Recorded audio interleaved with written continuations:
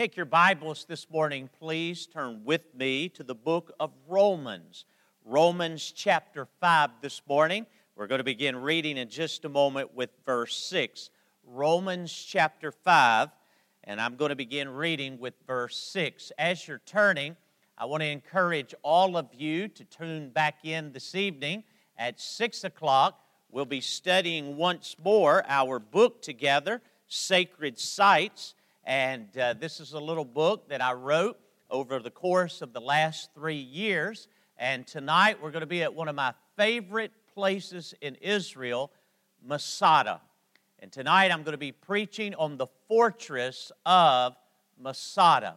So in your little book, if you will go to chapter F in the alphabet for the fortress of Masada, and tonight I'm going to be preaching and teaching about this wonderful place and how it relates to us in the Christian life. There are 3 things in this book. There's archaeology, geography, and theology. And what is important for us is the theology. How does it relate to me? How does it relate to God? And how can I live out my Christianity by studying the sacred sites of the Holy Land? So tonight at 6 o'clock, we'll be right back here at the Sweetwater Baptist Church studying together sacred sites on Masada. But now this morning, in Romans chapter 5, and someone has called the book of Romans the 5th gospel. We have 4 gospels, Matthew, Mark, Luke, and John, and someone has called Romans the 5th gospel. And I want us to read now in Romans chapter 5, beginning with verse 6. The Apostle Paul is writing, and here's what he says. For when we were yet without strength, in due time Christ died. Notice that word, died, for the ungodly. For scarcely for a righteous man will one die, yet peradventure for a good man some would even dare to die. But God commendeth His love towards us, in that while we were yet sinners, Christ died for us. Much more then, being now justified by His blood, we shall be saved from wrath through Him. For if when we were enemies, we were reconciled to God by the death of His Son, much more being reconciled, we shall be saved by His life. Not only so, but we also joy in God through our Lord Jesus Christ, by whom we have now received the atonement. I'm speaking on this subject this morning, the cruel cross. The cruel cross. Today is Palm Sunday. It is traditionally the day in which our Lord and Savior Jesus Christ rode a donkey, as Brian mentioned earlier in the word for today, rode the donkey down the Mount of Olives into the city of Jerusalem, and all of the citizens there began shouting and worshiping and proclaiming, Hosanna, Hosanna, blessed is he who comes in the name of the Lord. So on Palm Sunday, Jesus enters in Jerusalem. Next Sunday will be Easter Sunday, and Jesus will arise from the dead. During that week, there were a number of events in the life of Jesus. For example, on Thursday of that Passion Week that we call it, Jesus celebrated the Passover meal with His disciples in the upper room. We call this the Lord's Supper that we're about to partake of together. Then that evening, He was arrested in the Garden of Gethsemane. On Friday, He went before the Sanhedrin and was formally condemned to death, and then He was crucified. He lay in that tomb until Sunday morning. And on Sunday morning, He arose from the dead, victorious over death, hell, and the grave. Now, oftentimes, as Christians, we tend to separate the cross from the tomb. And we'll have the cross on one day and the tomb on another. And certainly in the sequence of events, that's how it occurred. But for us as believers, you cannot separate the two. There is the cross, and then there's the resurrection. You can't have an empty tomb without a cross. And this morning, as we come to think about the cross of Calvary and to participate together in the Lord's Supper, we are reminded of the symbolism of the cross. There's great symbolism in the cross of Jesus. And so I want to point out to you before we have our Lord's Supper together, all that is taking place here related to the cross. I think about that old hymn that says, at the cross, where I first saw the light, and the burden of my heart rolled away. It was there by faith I received my sight, and now I am happy all the day. In fact, the lyrics of that particular chorus of that great hymn reminds me when it said it was there by faith. Right now, all over America, there is a faith over fear campaign that is taking place. It began with a woman in the state of Kentucky. And because of all the negative news media and because of all of the bad news related to the coronavirus, she wanted to do something special, positive, something that reflected her faith. And so she erected and constructed a cross, and she put it in her yard with lights on it, clear lights. And she lights it up at night, and it's a testimony of the cross and her faith. And now people all over the United States are doing that. I want to encourage you to do it. I'm planning to do it at my house this very week, to put up a cross with lights on it to remind us of the hope that we have at Calvary. So this morning we're looking at the symbolism of the cross. And there are three things that I want to call to your attention. Number one, I call to your attention the necessity of the cross. The necessity of the cross. Now, why was it essential and necessary that Jesus die at Calvary? Well, verse 11 tells us, and not only so, but we also joy in God through our Lord Jesus Christ, by whom we have now received the atonement. In that particular verse, it reminds us of the work that Jesus did at the cross. And the reason that Jesus had to die at Calvary was because of our sin, the sin of all the world. Now, when we think about sin this morning, we're reminded that sin is universal. Romans 3:23 says, "For all have sinned and come short of the glory of God." That means everyone who has ever lived and who is living on planet Earth today is a sinner. I'm a sinner, you are a sinner. But praise God, we have a great Savior, and His name is Jesus. The Bible tells us in Romans 3, verse 10, "There is none righteous, no, not one." So sin is universal, but it's also personal. I'm a sinner. The Bible tells us in Luke chapter 18, verse 13, when the publican went to the house of the Lord to pray, and the Bible tells us he wouldn't even look up, and here was his prayer: "Lord, be merciful unto me, a sinner." Lord, be merciful unto me, a sinner. In the book of 1 Timothy, Paul calls himself the chief of sinners. Sometimes when I read that, I want to say, Paul, move over. You're not the chief of sinners. I am the chief of sinners.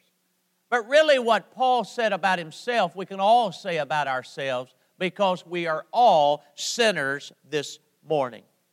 Now, there are two words that I want to point out to you that refer and remind us of the necessity of the cross. In the King James Version of the Bible, in verse 11, it uses the word atonement. Atonement. What is atonement? Well, the word atonement means the appeasement of the wrath of God.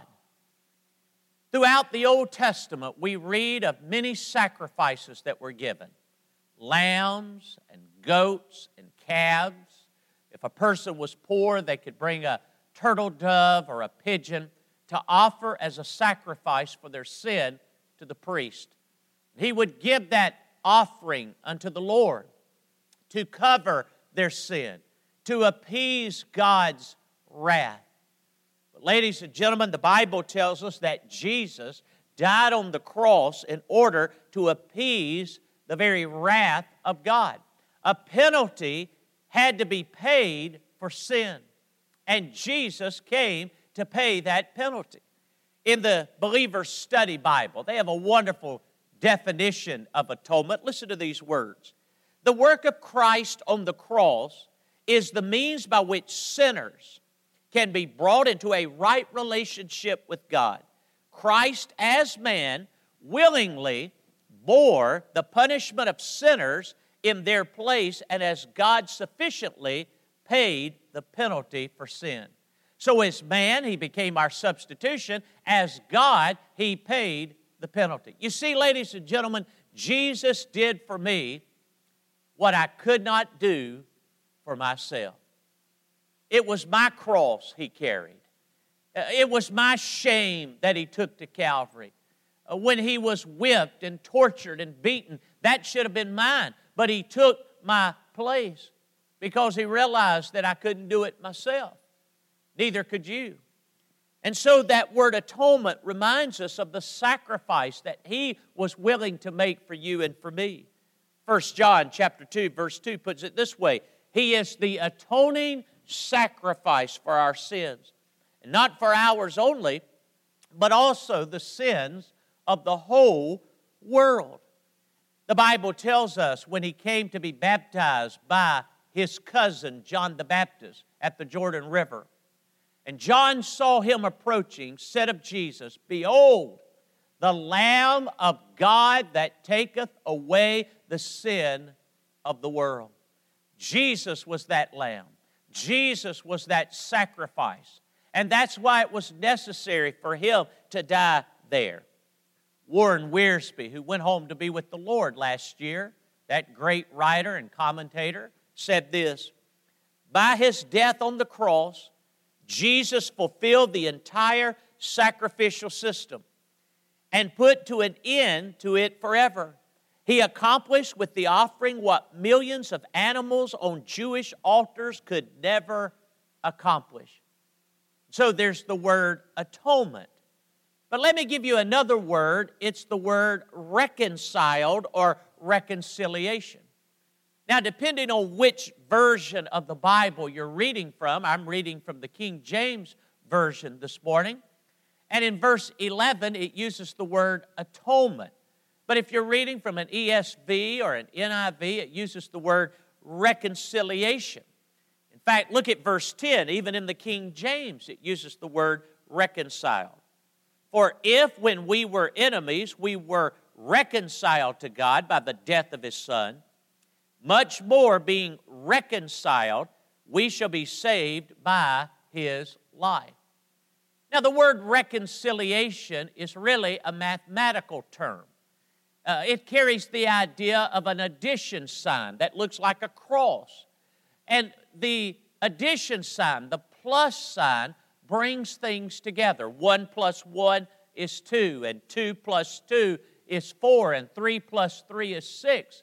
Well, what the cross does is that it brings sinful man and holy God together, and they are reconciled.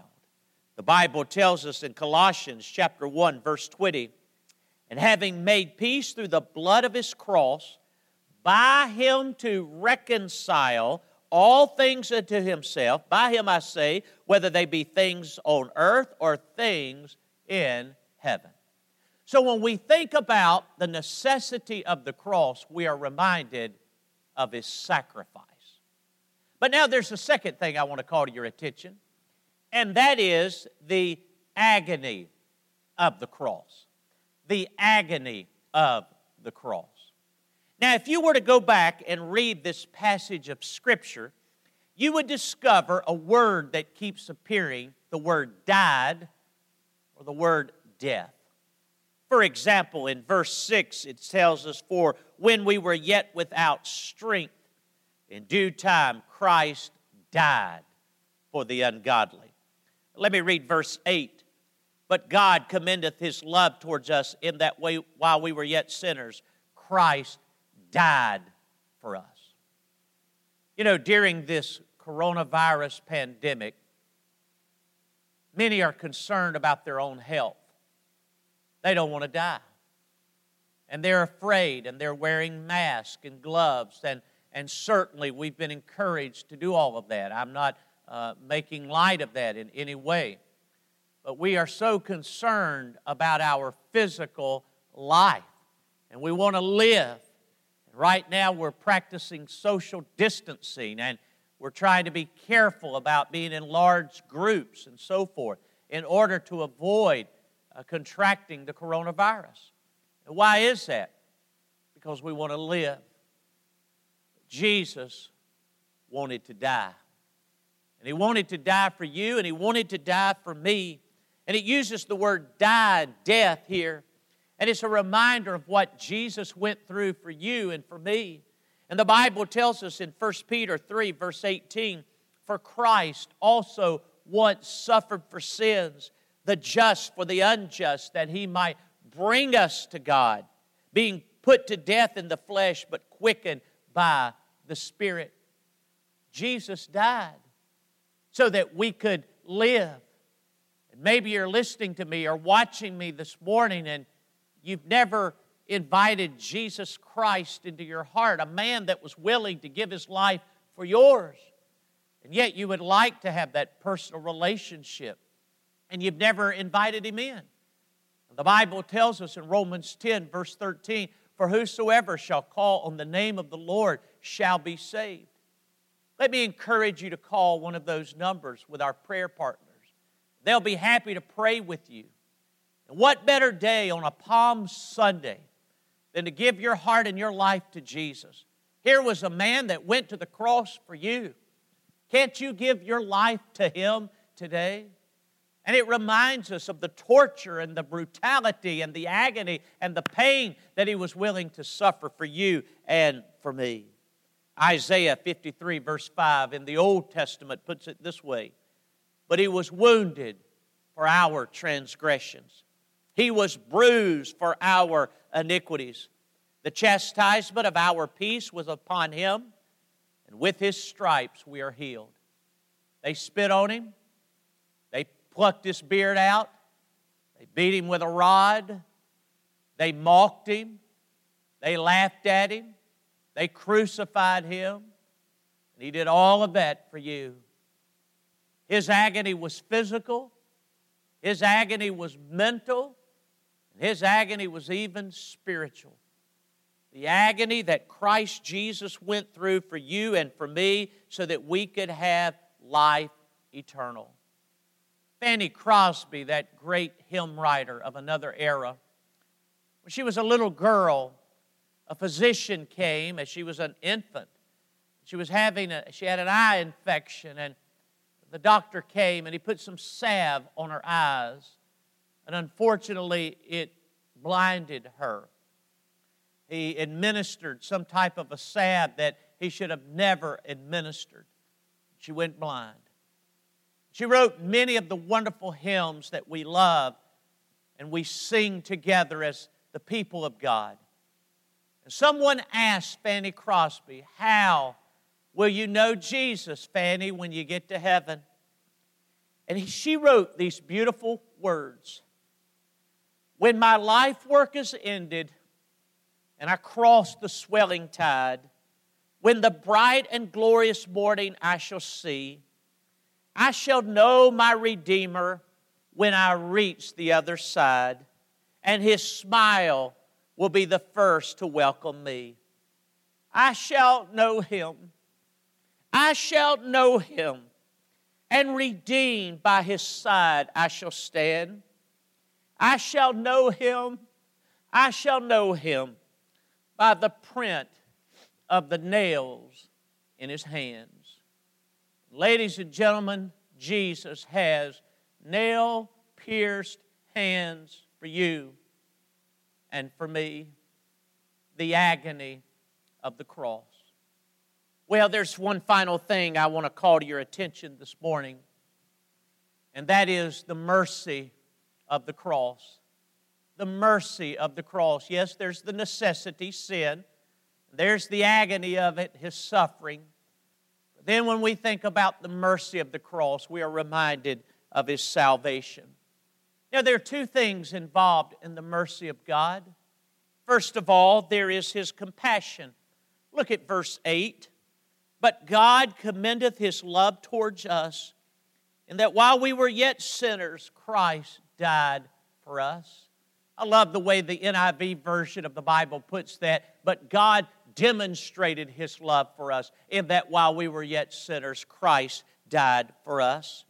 1 John chapter 4, verse 10 declares, this is love, not that we loved God, but that He loved us and sent His Son as an atoning sacrifice for our sins.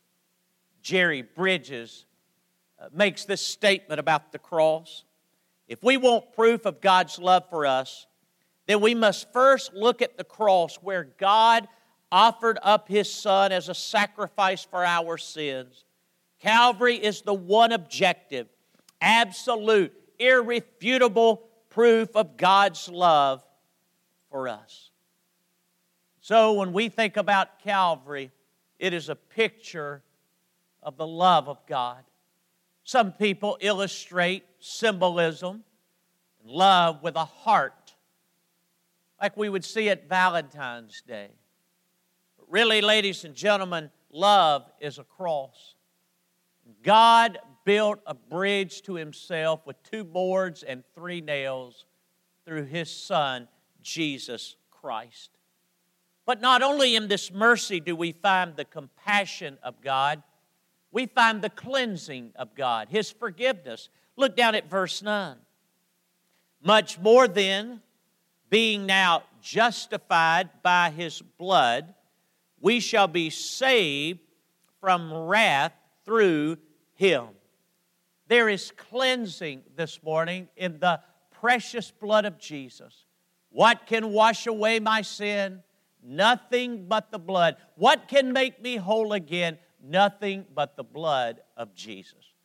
You precious ladies out there, many of you men who wash clothes, you use laundry detergent. And one of those laundry detergents is called all. Ladies and gentlemen, Jesus gave all when He died at Calvary. And it is the detergent that gets the stains and the dirt out of our garments and our clothing. Friend, it is the blood of Jesus that washes our sins away. The Bible tells us if we walk in the light as He is in the light, we have fellowship one with another, and the blood of Jesus Christ, God's Son, cleanses us from all of our sins. The Bible reminds us of how precious that blood is. Without the shedding of blood, there is no remission. In one of the videos that Brother Mark Abbott put up on our screen this morning were the great words of Isaac Watts. When I survey the wondrous cross on which the Prince of Glory died, my richest gain I count but loss, and pour contempt on all my pride. Were the whole realm of nature mine, that were a present far too small, love so amazing, so divine, demands my soul, my life, my all. Jesus gave His all at Calvary. Why don't you give your all to Him this morning? I'm about to have a moment of prayer. I want to remind you that our prayer partners are available to you, and you can call those numbers. And if you've never been to Calvary, the ground is level at Calvary, and there is room for you at the cross. And if you're willing by faith to accept Jesus Christ as Savior and Lord, He'll forgive you. He'll wash your sins away. He'll write your name in the Lamb's book of life. You'll be able to go to heaven when you die. He loves you today. Call those numbers. They'll be happy to pray with you, talk to you about what it means to be a Christian. We're going to pray together. Then we're going to prepare our hearts together for the Lord's Supper. Let's bow for prayer.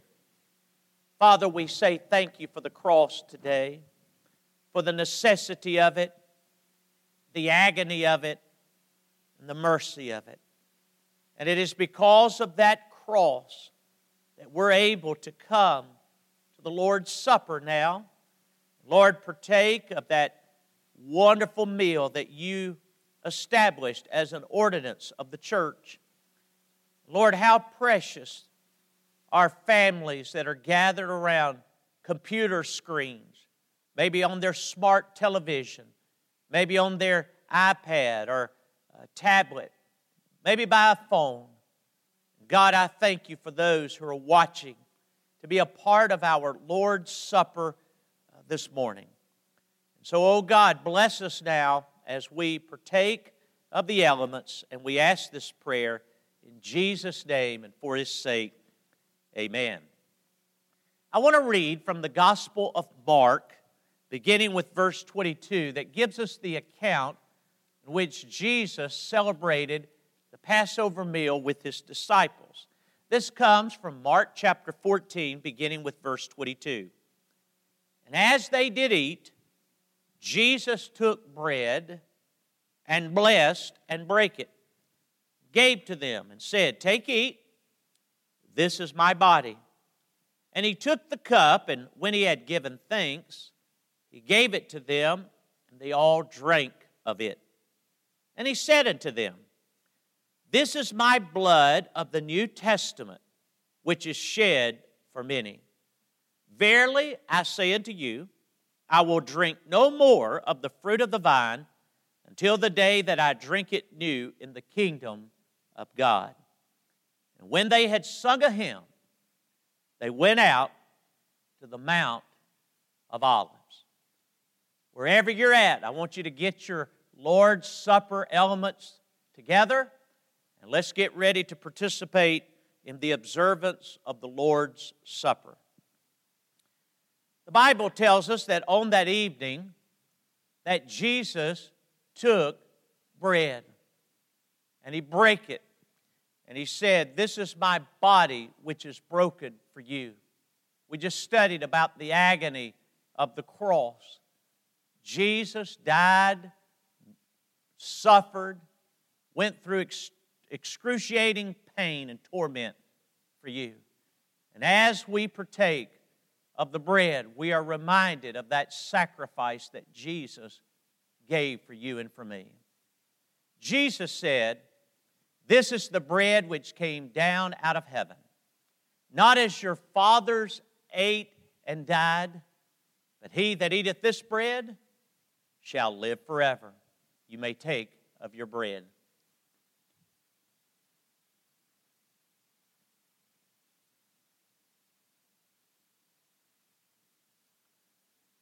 The Bible says that on that same evening, He took up the cup. When He had given thanks, He gave it to them and said, "This is my blood, which is shed for you."